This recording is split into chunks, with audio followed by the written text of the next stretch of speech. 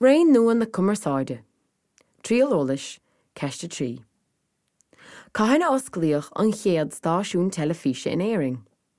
Ceiste cehar. Céan taithhrú mór a curach chréalan na telefíse im líonta 1970. Ceiste cúig.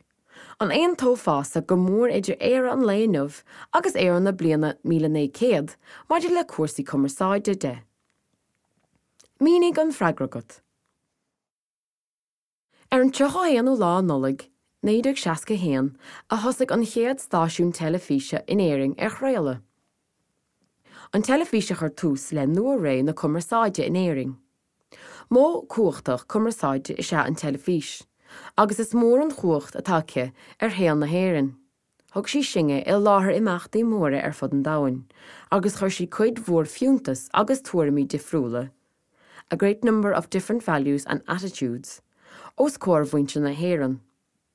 Bhí éileh forleathan im líonta 1970 reis Caibidil, agus cuireadh radio na Gaeltachta, agus RTA 2 bun dá bhar sin.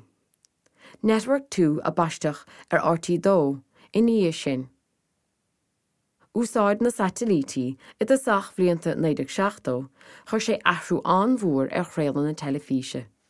Cuireadh go mór le cuachtaí na Cumarsáide gnólachtaí, agus in oifigí de bhar na riamharí sa fuiste cúla, agus na maisíní fax agus telex.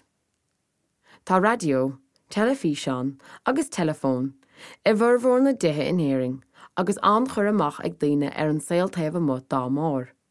Tá fón póca ag anchaid de bhainte na héireann inmh, agus riamhar a baile maidir le riamhfast, agus teachtacha an Idirlíon.